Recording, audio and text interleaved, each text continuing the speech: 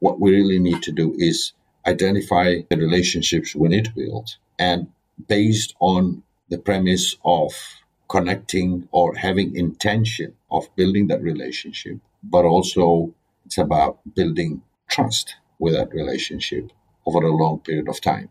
Hi, I'm Murtaza Versi, and this is Engage, Relate, Perform, the show that helps leaders and organizations drive long-term results by fostering relationships and enhancing engagement.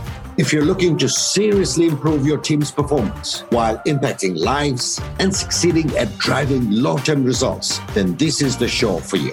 It doesn't matter that you already have that dream title or simply curious about how far you can challenge yourself. I'll be giving you practical tips, relevant commentary, and valuable insights about how you can engage and utilize relationships with talent, community, and other stakeholders around you to achieve the best results and help them stick long-term. Get all the latest information at murtazaversi.com/pod. Once again, it's murtazaversi.com/pod.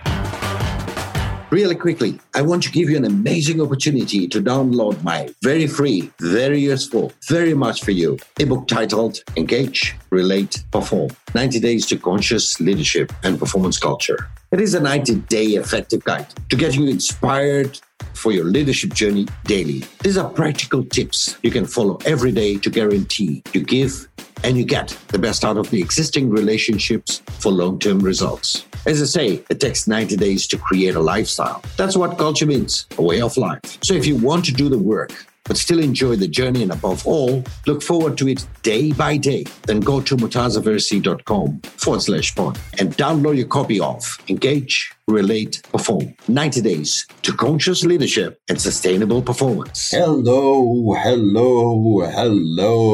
How are you? Welcome back to my podcast, and thanks for joining me once again. This is part 2 of me answering guest questions left for other guests. You seemed to love the first part, and I'm hoping this will lead to many more. If you have another answer to these questions, you can share it via my social media or even email it to me directly at murtazaversi or hello@murtazaversi.co.tz. So, without further ado, let's attack those questions. Ali Raza Versi asked, why are relationships nowadays so difficult or challenging? And what is your advice to build better relationships in life? Well, from my perspective, relationships, technology has managed to help us improve our efficiency, our connection, and also turn the global village even smaller. However, what it has also contributed towards is giving us the choices of connecting too many people at the same time. And having said that, what we then tend to do is our relationship becomes more transactional, based on needs, rather than based on what we want to achieve on a long term. And so that part has created a short-term relationship, a quick, friendly relationship, and has helped us move out of building long-term relationships. And to be able to overcome that, I think there are two things that we really need to do. One is we can't build a relationship with too many people. What we really need to do is identify the relationships we need to build, and based on the premise of connecting or having intention of building that relationship, but also it's about building trust with that relationship over a long period of time.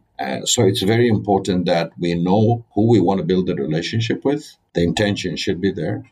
Number 2 is to put a lot of efforts in building trust with that relationship for a long period of time. And based on that, you then are able to build better relationships and getting to work closer with each other. So that's my advice on how you can build better relationships in life.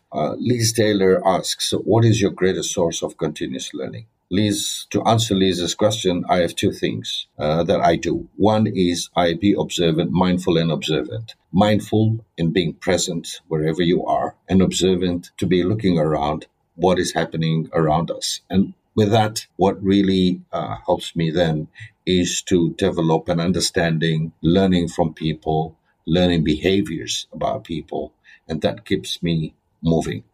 The second thing I like doing as a greater source, of course, reading and learning through various books and is a source. But the other major source is getting the true understanding and experiences and perspective when I talk to different people and getting their answers to and understanding their perspective of how they would solve a problem or look at issues at different angles.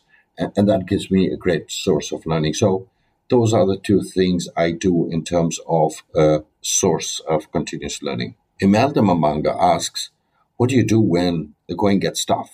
The first things you do when everything you think would work stops. Well, Imelda, this is really a question that I've experienced during the COVID times. And, the thing that really has helped me is to lower my expectation, number one, and to build contentness.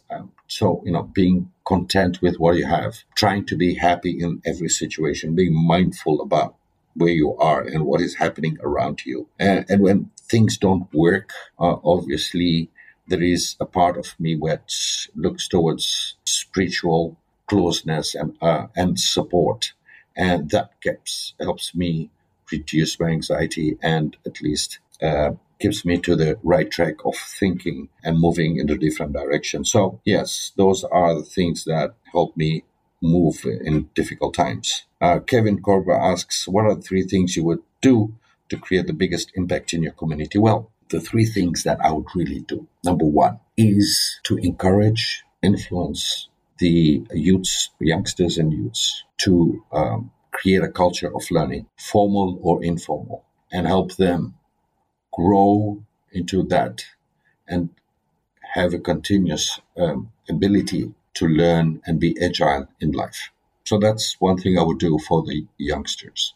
For the community as a whole, one thing I would do is to develop a mindset or help develop mindset of entrepreneurship, because that would help them, whether they're working or in business. It doesn't really matter. Having a mindset of entrepreneurship will help them in their working field, because then they will be able to get maximum impact for the employer, and in that they will be seen as a star performer. So having that mindset would help them grow.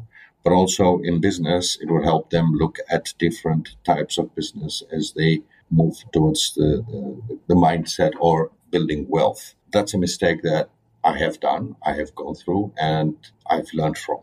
The third thing I would look at is look at the senior citizen of the community and help them become more of a mentor to the community, give them the skills and knowledge of how to become a mentor, and they could really help the society in terms of building the purpose, the values, and restoring or keeping the values intact, and also helping grow into different types or different situations so that their experience can come to play and support small challenges that we all go through.